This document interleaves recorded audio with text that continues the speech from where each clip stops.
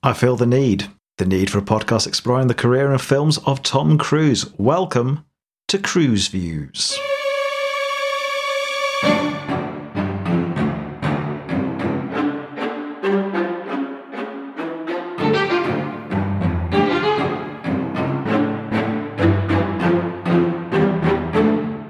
Hello, you're listening to Cruise Views, the podcast all about soccer-playing arsonist Tom Cruise, where we go through his whole filmography in chronological order from Endless Love, which is this episode, to Top Gun Maverick and beyond. I'm Adam Scott Glasspool, and I'm joined by Tom Ashford.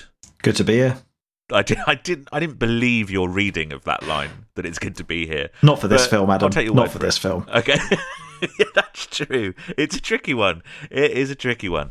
You can find out more about us personally in the introduction that also came out today. It's the episode before this one. But if you're here just for the film, we will get straight into it. We should say this podcast is kind of designed to be listened to having seen the film. Yeah, this episode and every single one afterwards, it's going to be thoroughly spoilerful. I mean, yeah. Listen to it if you don't care about spoilers, that's fine, but we're literally going to go through every plot point, as far as we can actually remember what happens in the movie or the character names or anything like that. But we're going to spoil the whole thing. So, anyway, on to the first on-screen performance of Tom Cruise. Endless Love is released on July 17th, 1981. Okay? It's directed by Franco Zeffirelli. Now, Franco Zeffirelli is not a nobody. You know, I've seen his films. I'm currently watching Jesus of Nazareth. And I'm not currently watching as in I've just got it on a screen here. It's 5 hours long.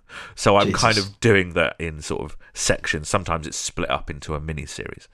But he also directed the very famous adaptation of Romeo and Juliet. Right. Which is, this very ornate, earnest adaptation of Romeo and Juliet that he did in the 60s, in 1968, I think it was. So he's not a nobody. You know, when I saw his name, I was quite excited because I really like his adaptation of Romeo and Juliet. It's brilliant. It's beautiful. It's very reverent, which is a lot of things that I did not see in Endless Love. Yeah. The other thing that means that makes it not a nothing film is that it stars Brooke Shields, who at the time was one of the most famous people in America. It also stars Martin Hewitt, Shirley Knight, Don Murray, and is one of the first screen appearances of James Spader. Yes, I didn't realise that until a few scenes in. I was like, yeah, it is him, isn't it? It's Ultron. Yeah. That is what I thought the whole time. Yeah, it's Ultron / that boss from The Office, US. Yes, exactly. The screenplay is by Judith Rasco and is based on a 1979 book of the same name by Scott Spencer. Also, the film debut for Martin Hewitt, who plays David Axelrod. Great name, first of all. The old drummer from Opeth was Axel Rott. Oh, okay, great. Incredibly metal name. Anything to do with this film?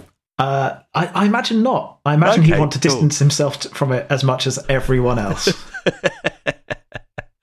Interestingly, Martin Hewitt actually won the role over Tom Cruise. I was thinking the whole time, Tom Cruise would have genuinely made this film better if he'd been in the main role. Oh, yeah. The lead role demands a weird level of, charming intensity? Yeah, intensity masked by charm. Yeah, exactly. There's nothing sort of grand about the production. It's shot in Chicago.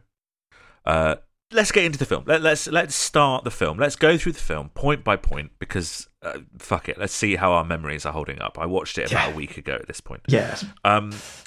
It has like a James Bond style title sequence. Yeah, it's really setting it up. I was like, okay, this is going to be like a fun 80s like film. I miss title sequences, man. We need to bring back title sequences. But the first thing I noticed was I fucking know this Lionel Richie song, and it's the second example. Like everybody knows "Endless Love" by Lionel Richie and Diana Ross, right? Did you know this song before you watched the film? I think I did. The theme of it was played all the way through it, and it's vaguely familiar. But because it's on a fucking flute most of the time, and it's awful. It is, yeah. Like, I didn't mind it when it was actually... The soundtrack is really something on this movie. Like, when the actual song was played, I was like, okay, this is fine. It's cheesy, it's 80s, whatever, you know. Yeah. It was a bit over the top in the context of the film. But, like, yeah, then they just keep bringing back that little motif of the flute, like, do. It's just fucking hell. It's so the second awful. time that I've watched a Franco Zeffirelli film, and not really known anything about the film, but then gone, oh, I know that song. Because the soundtrack to Romeo and Juliet is really, really famous. Okay. Like, hang on. Let me see if I can find it. Because have you seen the 1968 Romeo and Juliet? I don't think I've seen any other film that this guy's made. Obviously, I'd heard of the Romeo and Juliet 68, but I have not seen it. I haven't seen anything else that he's produced. Honestly, after this, I may just give him a wide miss. I think you should watch Romeo and Juliet. Well, let's be honest, I don't want to watch another film about teenage lovers from this guy. I mean, that's the other thing. Opens in a planetarium, talking about the deepness and vastness of space and the stars. And we see both of our main characters, Jade and David, and they are already together. Yeah. Which was insane to me, because from reading the synopsis of the movie and knowing that this guy had directed Romeo and Juliet, I was thinking, right, we're going to get Romeo and Juliet. It's going to be two, and it is about two people who shouldn't be together. Yeah. But I thought we were going to watch them meet and court and explore all of that. But they're already together when we start. Yeah, it's an interesting sort of narrative choice, because generally speaking, when people go to see a romance, they want two people who should be together to, like, they have all these obstacles and they get closer and closer and closer, and it keeps getting batted away, and then eventually they end up together, and that's the big, like, emotional climax of the movie. So it's quite odd for something that is, well, at least from my perspective, marketed towards people who like romance films. Right, like, yes. To be like, oh, okay, so they start off happy and things are going to get gradually shitter. Yeah, that is kind of what happens. That is kind of what happens, isn't it? Yeah. The film immediately, for me, comes across as, like, ponderous and just, like, really, like, yearning. Do you know what I mean? Like, it's so serious, and, like, there's so much longing between these characters. Like one of their first lines are, "What would you do if I died?" And then the other one goes, "I'd die too." And it's all that kind of, like, breathy, like, oh my God, we're so in love. Do you know what I mean? Yeah, it's awful. It's very, very serious. But it instantly sets up that he's a senior, she is in high school, right? Yeah. Because they're on a school trip. She's 15 and he's 17. Yeah. And according to the poster, it's the love that every parent fears. Yeah, I'm going to be honest. When I saw that, I wasn't expecting the love that happens to a lot of people across the world without incident. It's almost the love that all parents expect. Yeah, I mean, the love that all parents should fear is this kind of love, though, that they have in the film. Sure. Because it's absolutely insane. Martin Hewitt is a charisma vacuum. He is fucking awful. There is a reason why his career did not take off like Tom Cruise or James Spader or even Brooke Shields. Yeah, exactly. I mean, I by all accounts, he hated working in the Hollywood system. He feels that this role was perhaps too early for him. You don't know this. I'm going to reveal this live on the podcast. I was talking to him the other day. Oh, Jesus. Because I wanted to see if we could get him on the podcast. Got episode 1. Yeah, the star of the movie. But he just wasn't up for it. He doesn't like talking about this period of his life, and he now owns a home security company in LA. He's doing very well for himself, and he seems very happy, and he's a nice guy. And it was really nice to chat to him, but he just wasn't up for, like, revisiting this period of his life. James Spader sort of makes up for it, because that guy is, like, all charisma. probably wouldn't have worked as like the lead character. He's too abrasive. Yeah, in his it's an abrasive character, isn't it? Yeah. I guess it's difficult to really like, because obviously he's playing such a different character in the film. It's difficult to really transpose that performance onto the main character. But I do feel like he's a bit more like, there's a roughness to it, which I think by nature of the main character needing to be dangerously charming doesn't quite. I don't think that would quite flow. Yeah, Whereas someone like Tom Cruise, there's nothing dangerously charming about Martin Hewitt. No, dangerously boring. Yeah, at some points of the movie. And I don't think the editing necessarily helped his performance, because there are some shots where he's like breaking down in tears, and then it will cut to a different angle, and he's just staring. It's a very like European film, right? Yeah. There's loads of jump cuts and long takes of people earnestly looking at each other because they're so in love. And maybe you didn't feel this, maybe you did. There's a very loose feel to the film, especially at the beginning. Yeah. The dialogue actually feels very natural. And there's sort of like lots going on, and I was actually quite into the first sort of 20 minutes of this movie, and we meet all the characters at this huge party, which is at Jade's house, and it's hosted by her parents, who are insane. Her parents are absolutely mental, and James Spader plays her brother. And so David, our lead, knows Jade through her brother, right? Yes. A rock band shows up in the party. I mean, they're all wearing like the dad is wearing like a Victorian tails kind of thing, and the mum is in this like almost like masquerade ball type dress. It's like the cross between that and a kimono. Yeah, that's right. Yeah, no, it is. It's like an Asian thing, isn't it? And the party just sort of descends into this weird like bohemian freak out in which the dad is playing some of the least convincing trumpet I've ever seen in my life. And then someone called Susan turns up, and everyone's like, oh, Susan's coming. Is Susan here? When is Susan coming? And Susan turns up and is never mentioned again for the rest of the movie. But she plays a song that turns out to be the Lionel Richie song, and they're just, our two characters are just sort of making eyes at each other from across the room.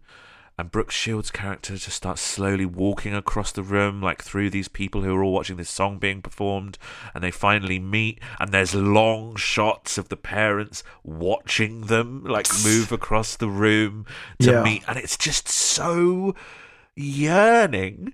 And I thought, at the time, do you know what, this is spot on, because I remember thinking I was in love at the age of 15, and this is what it felt like.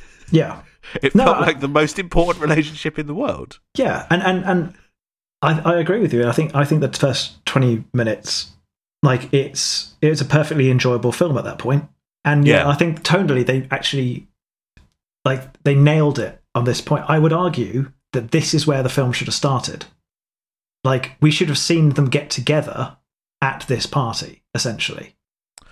To some extent, you'd have to rewrite it, obviously, but I feel like you would have to rewrite it. Yeah, you'd have to take out a lot of stuff. Yes, but like the fact that they're looking at each other and it's all this like this longing, yearning between them, and the parents are watching them.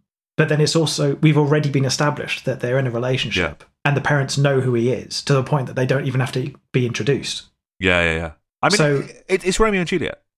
Yeah, they meet at a party, but they're fine. But the parents are fine with it at this point. Like, it's kind of... It just doesn't match up to what happens in the rest of the film and what we've just seen before, which is, they're already together, and yet they're longing for each other. And the parents are like, disapproving, but also completely approving.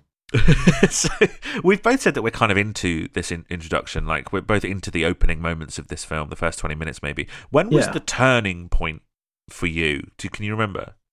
Yeah, it's when the mum comes down the stairs and watches them having sex, and instead of being like, there being any natural reaction, not even like, I've caught it, but I'm okay with this, and going up the stairs again. Not just like... Not, she sits down and watches. Yes. At that point, I think I made the note, why is the mum so creepy?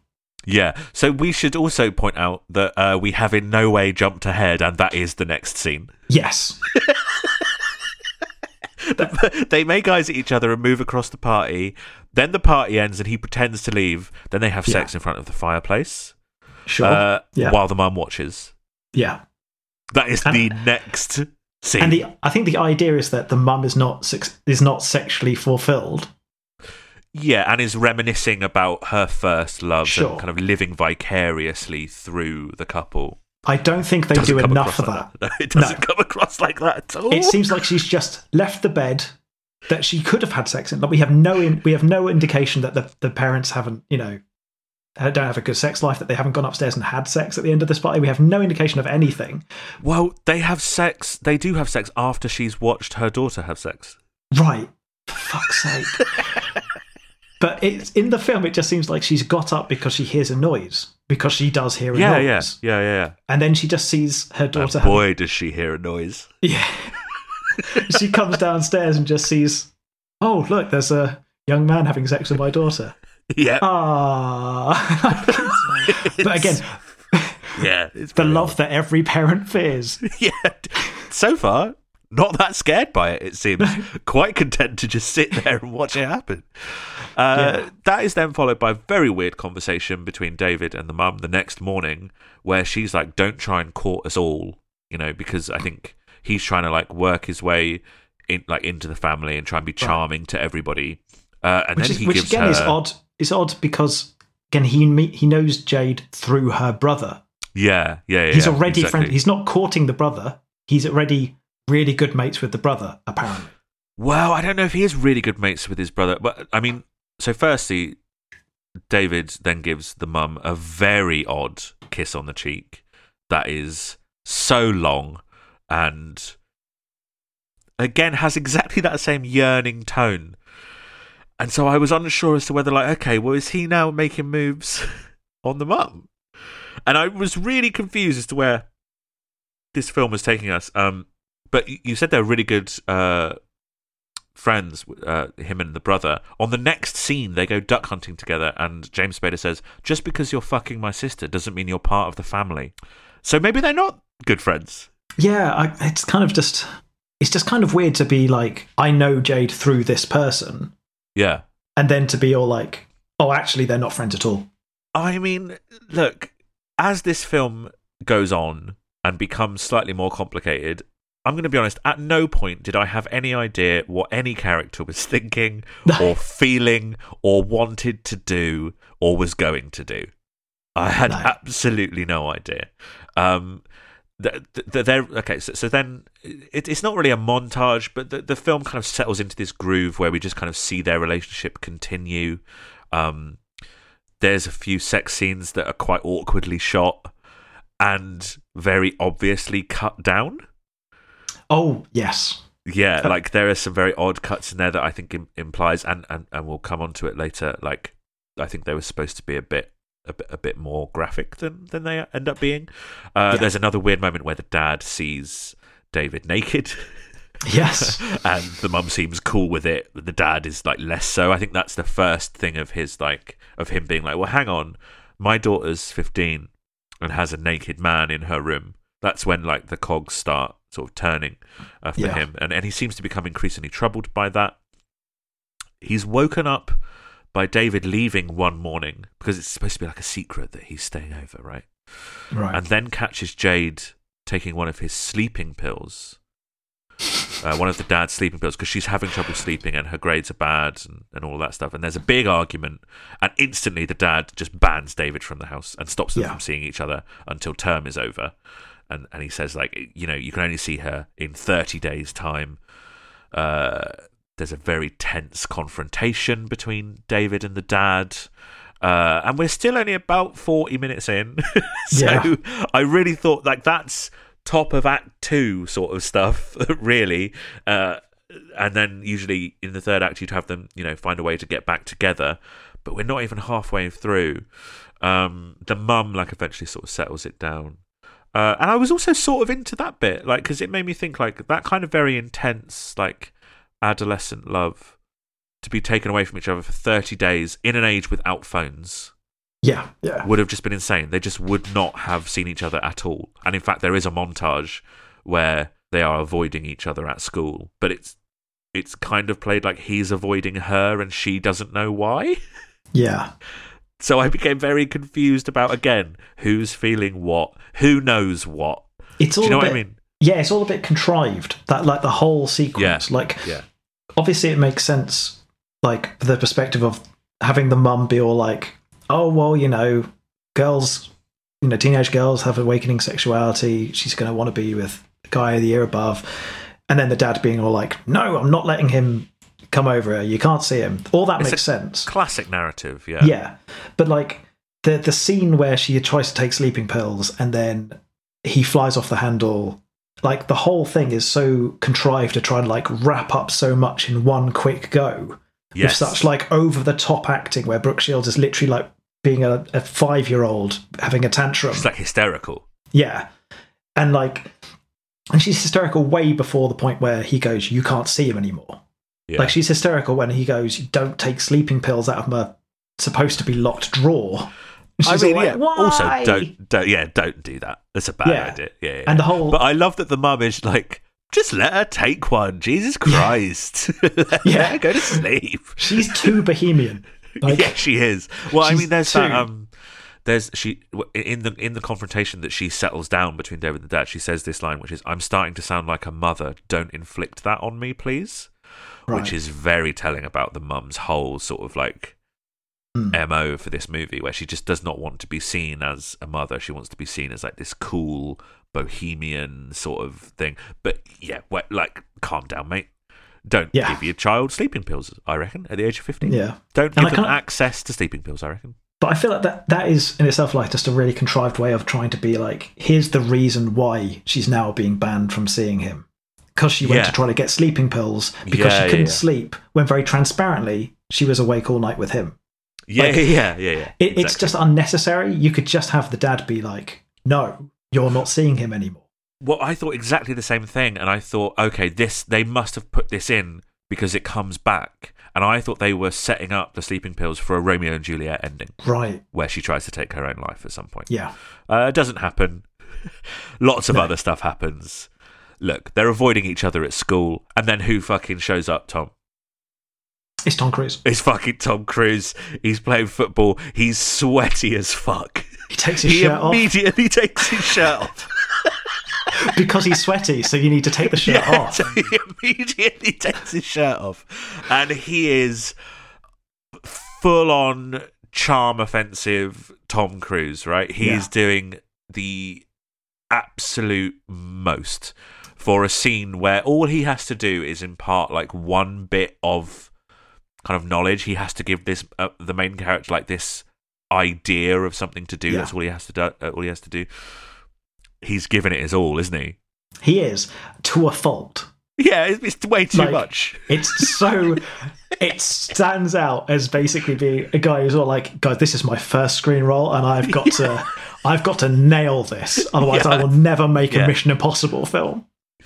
But also opposite, we've now been like with Martin Hewitt for 45 minutes, and you're like, fucking hell, who's this guy with all the charisma? Yeah, like why is the film not about this insane person? Yeah, why is Billy not dating Jade?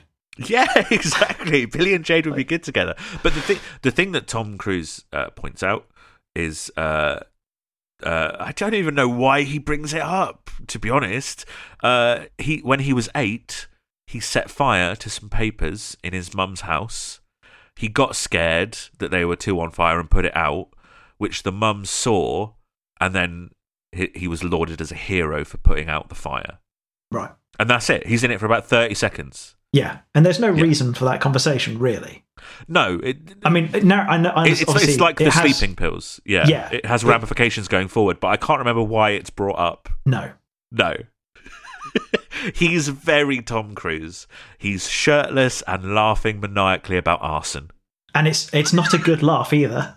It's the Tom Cruise laugh. What do you mean? But no, because he basically just has this little mini monologue about a failed arson attempt and just goes, ah! And it cuts away. It's like, Jesus Christ, this is... like he's still better than Hewitt, but it's not a great performance. It's like it's a movie's worth of Tom Cruise's energy put into 30 seconds. Yes.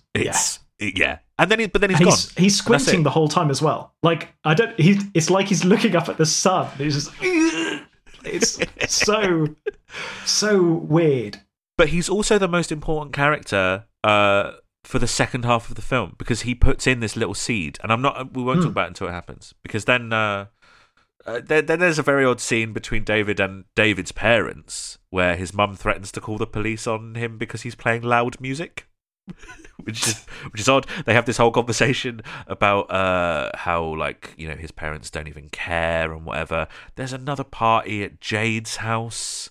Well, before we go to Fred, I think that the whole Martin's parents, I think, well, David's parents, like, I think that's an attempt to set up the Romeo and Juliet dynamic, because you've got the Bohemian parents on one side. And you've got very conservative parents who are like, you know, turn that music down, rather than... You've got to set that up 45 minutes ago. Yeah. You've got to get right in at the beginning with that stuff, guys. Do it halfway through the film when it doesn't matter. Yeah, exactly. These people think commies are around the corner. We're not even halfway through the film at this point. There's another party at Jade's house. You know, the brother has invited someone who's got the hots for Jade, because, you know, he's like, oh, you know, they've broken up, which Martin overhears at school, which is why he makes his way to the party. Why not bring Tom Cruise back for the scene? Why not have his character Billy be the guy who's at the party hitting on Jade? Yeah, but we're saying that because we love Tom Cruise at this point. Like, we're saying that from the perspective of someone, you know, who knows that Tom Cruise has a 40-year career in film. Yeah, but even though his I do not performance want is not Tom great. Cruise's character anywhere near the rest of this film. I'm going to be honest, it's too much. it's just when the new potential love interest, or the person presented as a potential love interest, is introduced, I was just like, well, who is this guy? Well, exactly. I mean, that's sort of like a problem with the film. The main problem with the film is that David is our protagonist. Yeah, like that is. We'll get onto that later. I have some thoughts on that. At this party, which David is not invited to, but does turn up to because he heard about it, we watch the dad give the mum blowback. They're smoking weed.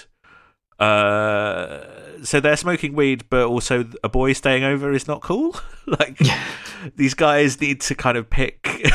Remember, the main issue is not that they're sleeping together. The main, David and Jade, it's that she's not getting enough sleep. Oh yes, of course it is. Yeah, and her grades are going down. Yeah. That's so right. So they host another house party. They do, yes, where loads of weed is smoked. So David runs away from the party and then calls the house that's having the party from a payphone, but I don't really know why. I think it's to talk to Jade, maybe. Yes, I think he just wants to talk to her. Yeah, and then he just sort of watches from the shadows while someone else sort of flirts with her. Then he burns down their house, and then he sort of like pretends to,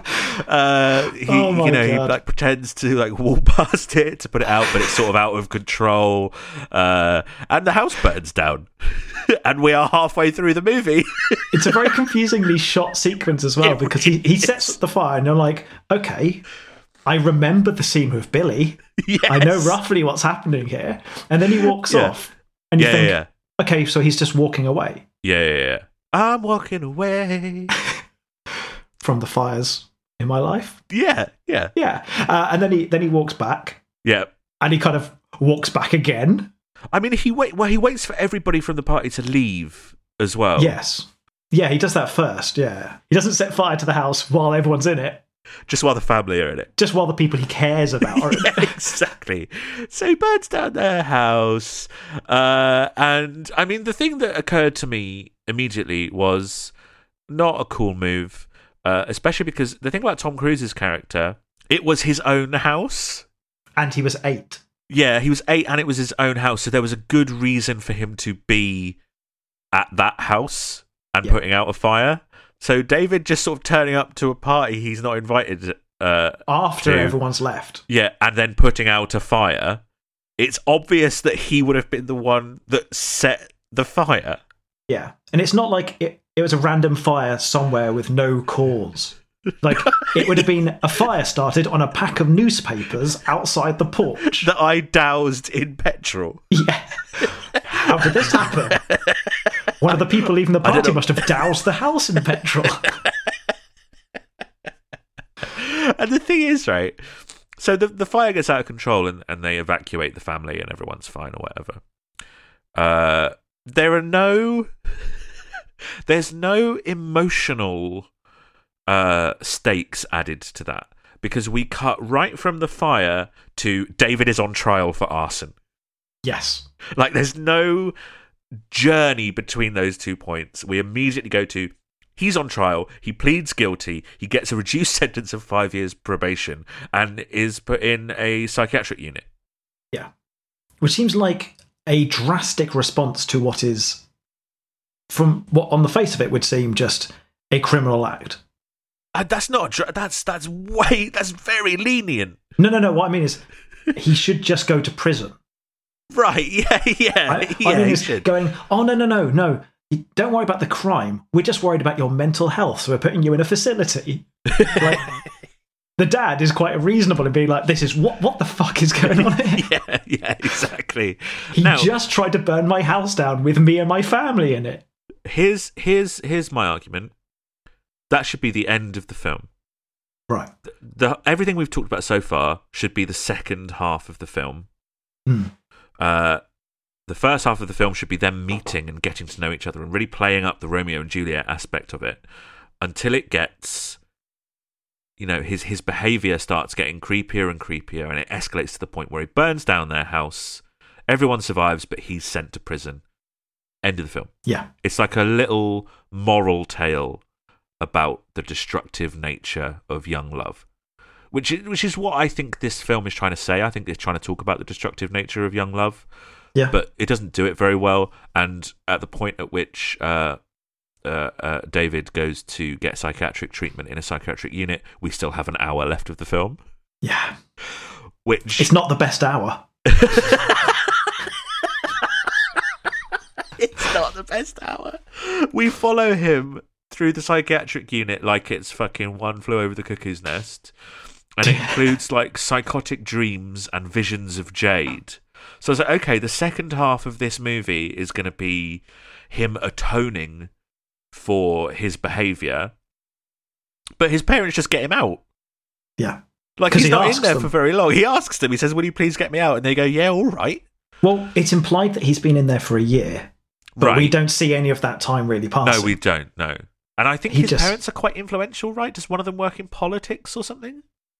The dad definitely is credited with having got him out. And the mum's very like, oh, he did a great job. You should have seen him. I mean, the dad is an issue. I mean, for this whole time that he's been in the psychiatric unit, he's been writing letters to Jade, which it turns out he finds out when he gets back to the family home, never reached her because they blocked his post. And then the dad instantly tells him that him and his mum are separating. Because he's leaving her for a younger woman, I think. He blames it on his son. He's like, seeing you two in love reminded me what love is, and now me and your mother are getting a divorce. On the day he gets out of a psychiatric unit. For being mental in his obsession with a woman. I mean, what the fuck? Also, like, that follows the kind of the creepy trend of this film, to be honest, is that he's inspired to leave his wife for what I believe is either implied or explicitly stated, like a younger woman. Yeah. Because he sees his son with a 15-year-old girl. Yeah, I mean, it's really something. It's just a very bizarre moral message behind that whole character's arc. The next section is even weirder. Oh, I mean, well, firstly, I mean, Jade's dad is livid, which is understandable because this guy burned down his house. But David goes to see Jade's mum. Yeah. Who is now separated as well. Everyone's broken up because they're not getting any because they're not 15. Well, this is the thing. They go for a drink, David and Jade's mum, and then she tells him that she watched them have sex. And then they like make out a bit. And it looks like they're going to have sex until one of them stops it. David stops it. Why does this movie just keep going, though? Yeah. None of this is really adding anything to like the central story or theme, but it sort of seems to be building on this idea that like that one relationship between Jade and David, that as far as we're aware lasted some weeks, just seemed to have this catastrophic effect on everybody around it. I think the implication is that the relationship has been going on for longer, but we don't see it. Well, yeah, we have no idea of that. We just catch up with them. Yeah, they're X already amount together. of time. Yeah, exactly. They could have been together for like 3 months or something. This would be quite a natural progression of a teenage relationship. That would still be mental, Tom. I mean, everybody is leaving their wives because of this 3-month relationship. What are you talking about? No, I guess I meant as in prior to burning a house down. Right. Prior to that, it could have been kind of like, oh, they've been together for a normal amount of time. But like, what's a normal amount of time for both sets of parents of the kids in the relationship to leave their parents because of that relationship? No, I don't think that necessarily. There is any set amount of time. A year? After a year, can the parents separate? I think all parents separate a year after a teenage romance for their children. I think that's the rule. That's what the film's telling me. Because it's 100% strike rate. we don't see James Spader's girlfriend again. No, Susan doesn't turn back up. They must have broken up as a result of this. Mad. Absolute madness. I tell you what, though, while he is at Jade's mum's, he gets Jade's address from her address book and immediately books a bus to go and see her in Vermont, which is like a 1.5-day bus ride, by the way. I looked it up. It's an insane thing to just do. But he's an insane guy.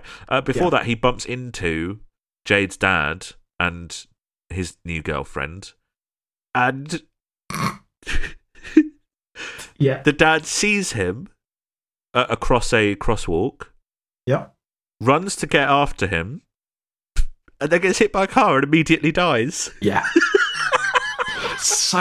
Even though it is so expected because they're at a crosswalk. The moment they're at a crosswalk, you know something's going to happen, but it happens so quickly and so dramatically. It's just like, am I still watching the same film? Like, he's immediately dead. So, of course, David then just goes back to visit the mum instantly. Obviously, because that's what you do. But James Spader is there, and it's a whole thing. About my dad's dead, and but nobody knows that David was there at the time that the dad died, right? No. That's the whole thing, because we've still got like 2 more fucking twists to come. But the very nature of his probation and release is that he's not allowed to make contact with any member of that family. That's right. Yes. Right. Yeah. He's already tried to have sex with the mum. Yeah, exactly. Straight away. Now he shakes hands with the brother. Yeah. He's killed their dad. Yeah, no one seems to be that bothered by his presence, except for the dad, who is so bothered. Like there's nothing in his legal probation requirements that says you can't go to New York and walk down the street. Like at this point, he could just be going, I've always wanted to see the Statue of Liberty, and now I'm finally out of a psychiatric hospital after a year. I want to make the most of my life. I'm going to go see the sights, and oh look, there's a man on the other side of the street that I'm not allowed to be with. All he has to do is maintain a few meters distance, and he's fine. Yep. Yeah. But the dad's response is, I'm going to fucking kill him. The guy's not allowed near me. I'm going to get near him.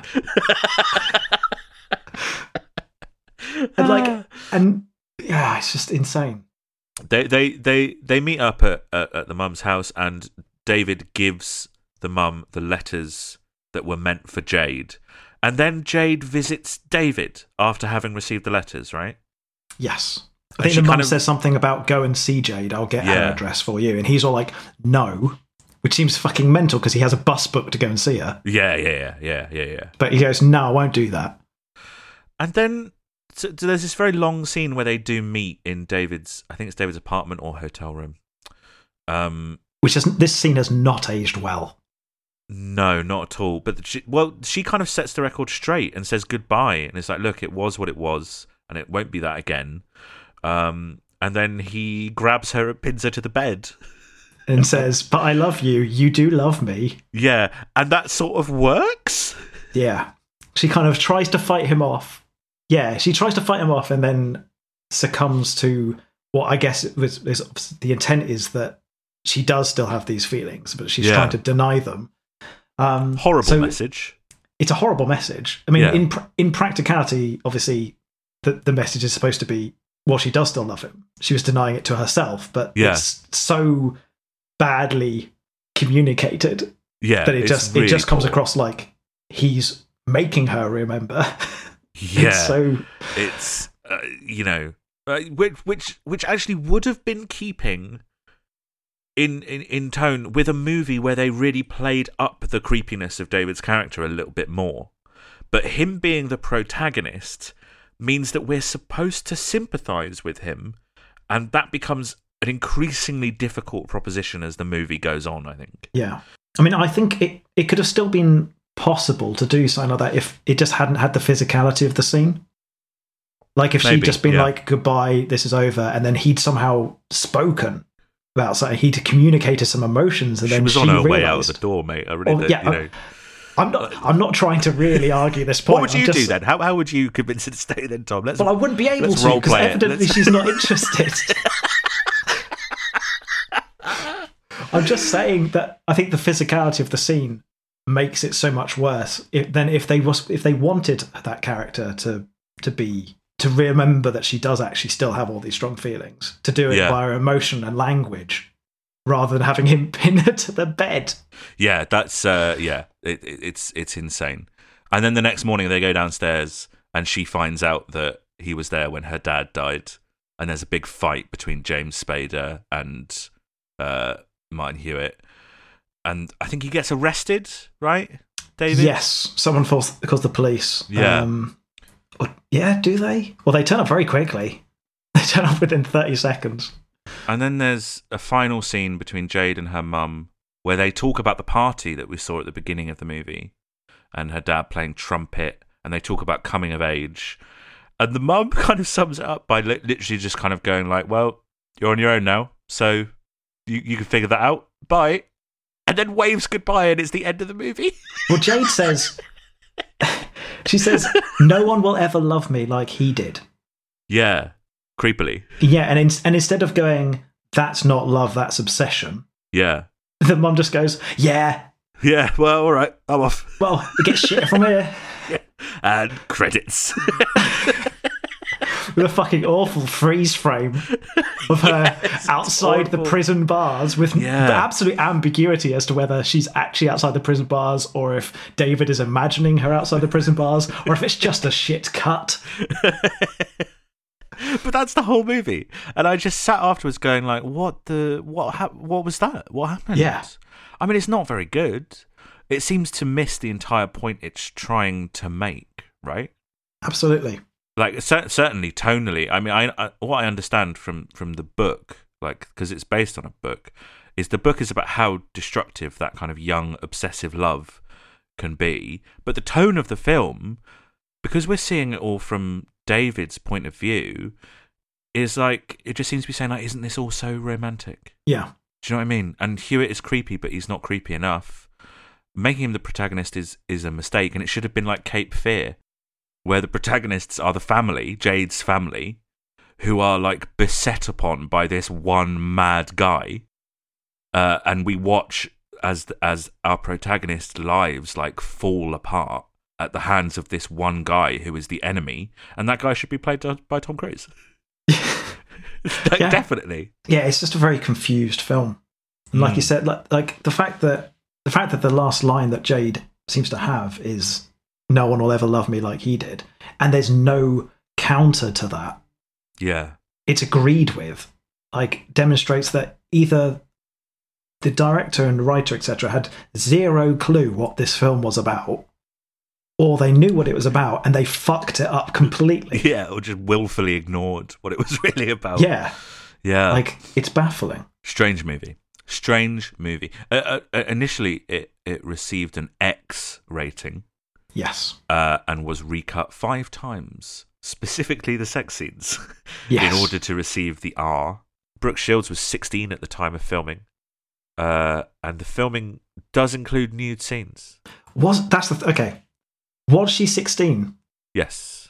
because her birthday's in May, and the film came out in July. Okay, she might be 17, Tom. No, that would make her 15. Oh, right, I see. I think she was 15 at the time of recording, unless they filmed those scenes right at the end after her birthday or something. But I mean, look, I mean, that's a very European cinema sensibility kind of forced into American filmmaking. I mean, Brooke Shields originally became prominent as a child model and was just one of America's like most famous faces by the age of about 13. And she had done nude scenes in films prior to this. Pretty Baby, I think you're referring to there. Quite possibly, yes. Quite possibly. She plays a child prostitute at the age of 12. Right. And yeah, there's reportedly nude scenes and stuff in it, which I personally, I find, and it kind of goes into Endless Love and stuff, but like, considering all the stuff that came out since, like, again, I didn't even really know who Brooke Shield was. I recognized her name, and I realized it was actually through a Tom Cruise connection, which we can cover later. Okay, yeah. But I didn't realize who she was. I went on her Wikipedia and stuff to try to find out. And then it turns out that, like, so much of her early career, in terms of, like, literally when she was, like, 10, there's, like, so much scandal about, like, photo shoots that they've come out since, which are basically just child pornography. I mean, she went to court about that film you were talking about, I think it's Pretty Baby, that she went to court about, to kind of, the trial was to discuss whether or not it constituted child pornography.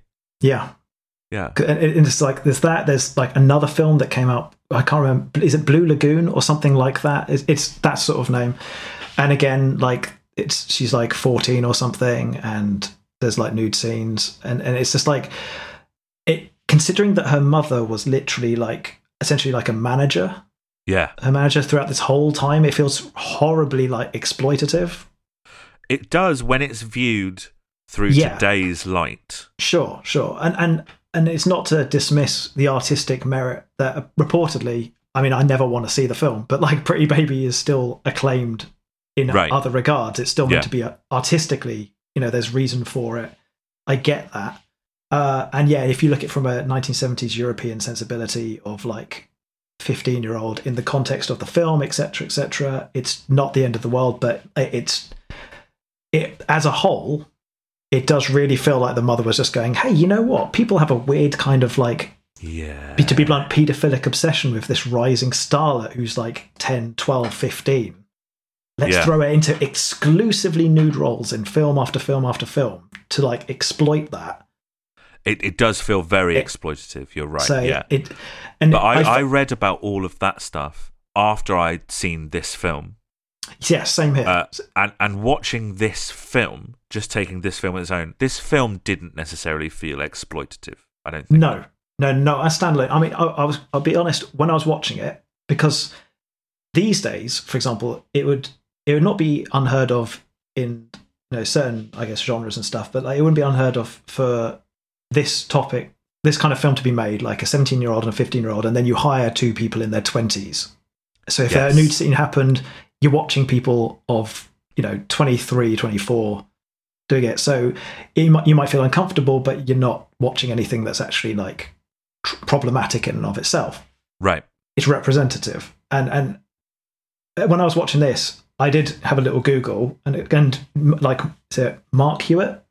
Yeah, Martin Hewitt. Yeah, Martin Hewitt. Sorry, he is 22, and then, like I said, Brooke Shields was born in 1965, and the film came out in 1981.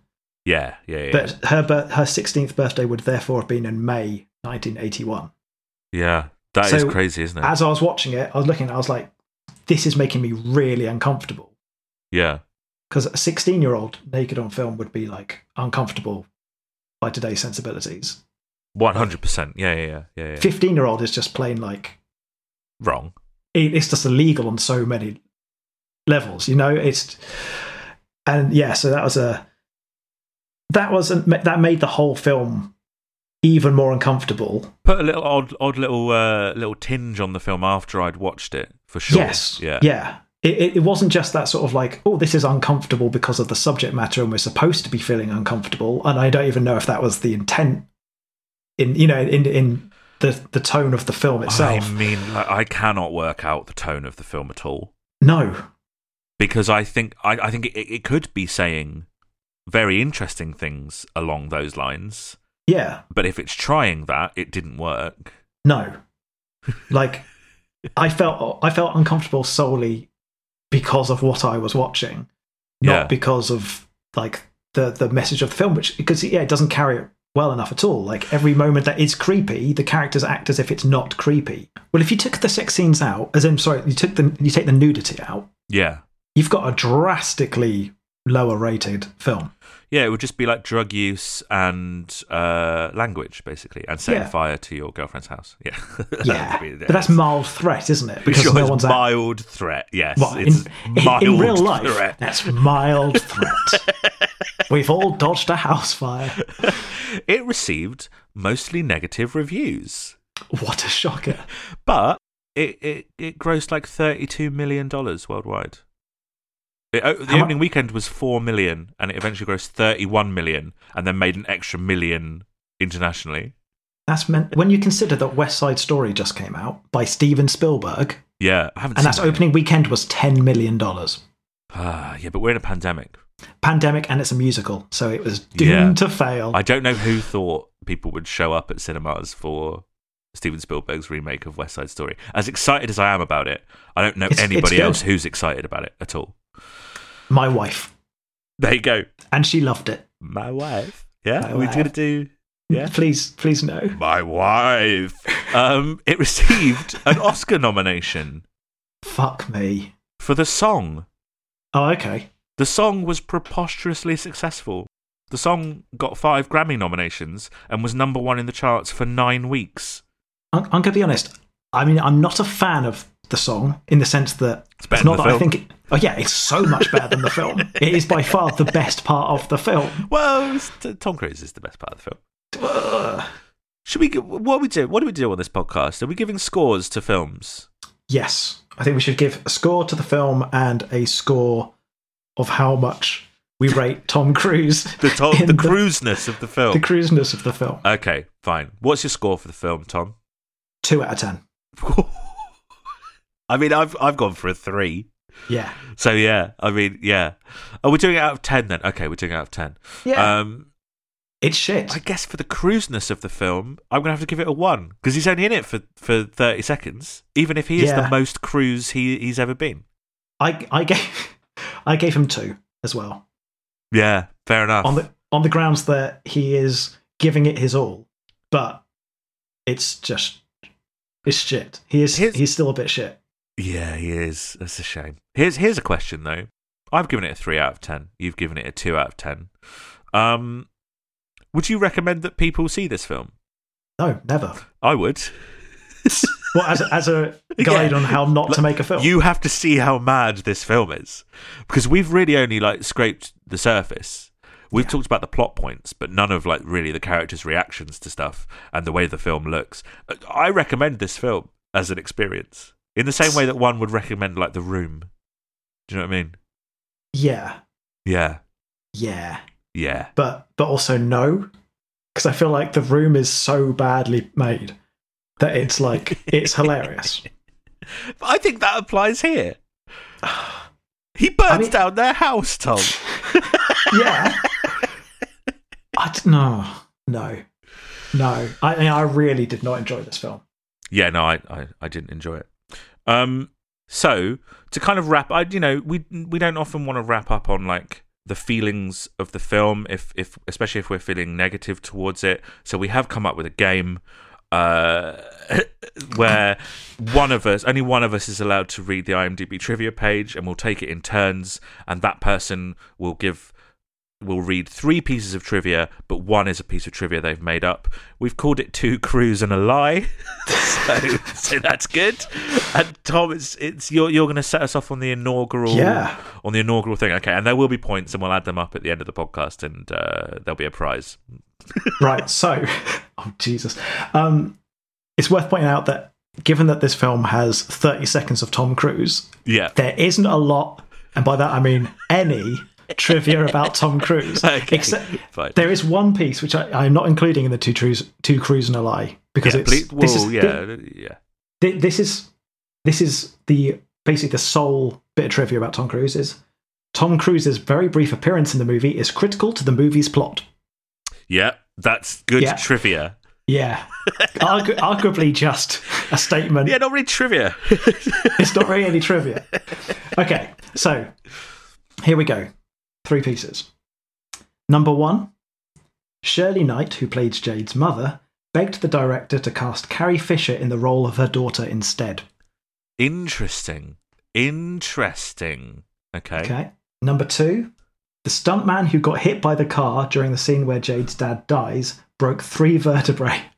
Oh, God. Okay, I hope that one's not true. Bearing in mind how horrendous that stunt was. Yeah. He does fly through the air. It's not pleasant. Okay, number 3. Remember, she's 15, maybe 16 in this. Okay. During the sex scene, the director squeezed Brooke Shields' big toe to provoke a reaction resembling an orgasm. I don't really... Repeat the first one? First one is that Shirley Knight, who played Jade's mother, begged the director to cast Carrie Fisher in the role of her daughter instead. So this is difficult. Because I desperately don't want the other two to be true. I don't want the vertebrae or the toe thing to be true. But I think that they are both true. And I think that the lie is that she begged Carrie Fisher, because I think Carrie Fisher would be way too young, surely. How old was she in Star Wars? Wasn't she like 22 when she was in Star Wars? I think she might have been like 20. I don't know. I don't know for sure. But... too old. Oh, no. Okay, right. I'm changing my mind. I got confused about times. I think that the vertebrae is a lie. You are correct. Yes! Right, excellent. I get a point for that. Fantastic. Yeah. And other people that Shirley Knight begged the director to cast instead of Brooke Shields include Linda Blair, Jodie Foster, and Michelle Pfeiffer. All good picks. Yeah, there are plenty of others as well. I actually think that Brooke Shields is pretty good in the movie. Like, you know, she puts in a good performance, I think. But any of those other actresses would have worked, because the real problem with the movie is everything else. Yeah. But yeah, the big toe thing, true. That is absolutely insane. And I hate that I know that now. Right, anyway, look, we've come to the end of the first episode. I had a good time. That was fun. We'd love, like, usually at this point we would read out some emails, but this being the first episode, we've not had any. So do email us and we'll read it out on the show. You can also talk to us on Twitter. If you go to @CruiseViewsPod, you can find us there. If you go to Instagram @CruiseViewsPod, you find us there. We're on TikTok as well. If you search for Cruise Views, you'll find loads of just clips of Tom Cruise, I guess. I don't know what I'm going to post on TikTok yet. And email us, cruiseviewspodcast@gmail.com. Is that right? I think so. Is that right? Let me check. Cruise Views Podcast. Is it podcast or is it pod? Hang on. How do I check, Tom? I have no idea. Cruiseviewspodcast@gmail.com. That's it. Yes. Thank you very much for listening. Your mission, should you choose to accept it, is to watch Taps ahead of our next episode, which will be covering Taps. This podcast will self-destruct in 5 seconds.